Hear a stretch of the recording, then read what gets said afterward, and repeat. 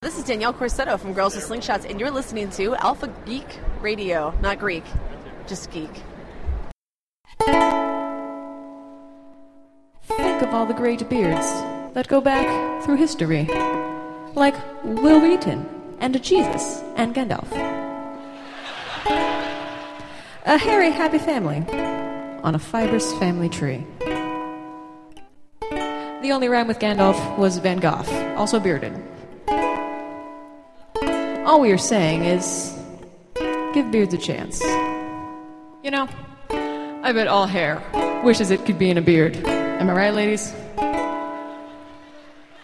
You know,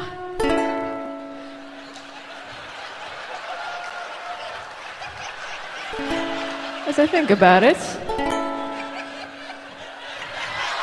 ding. You know, pubic hair is nothing but a beard inside your pants.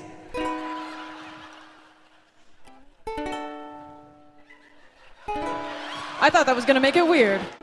Guys, let's sing about it. Beards, they're like an apron on your neck. Beards, they're like a scarf in every season. Beards, they're there to make sure that your collarbones get shade. A fuzzy fringe just for your chinge. It's the year of the beards! I hope you don't find it weird. I prefer my jawbones unsheared, but I myself cannot grow a beard, just as I had feared. But some faces are just engineered for beards, and you may find yourself endeared towards beards, so I recommend that you get nearer to beards and sincerely cheer for beards. The year of the beards! Beards, they're like a lion's mane on your face because they're beards. They're like a Horcrux for your manhood. Beards, they're the bouncer for the party in your mouth. Don't let the hipsters make you cynical. Be your beard short or downright rabbinical.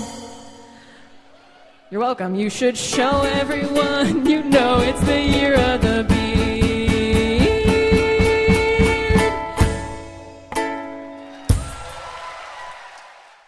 Hi, this is Scott Johnson, artist of Extra Life at myextralife.com, and you're listening to Alpha Geek Radio.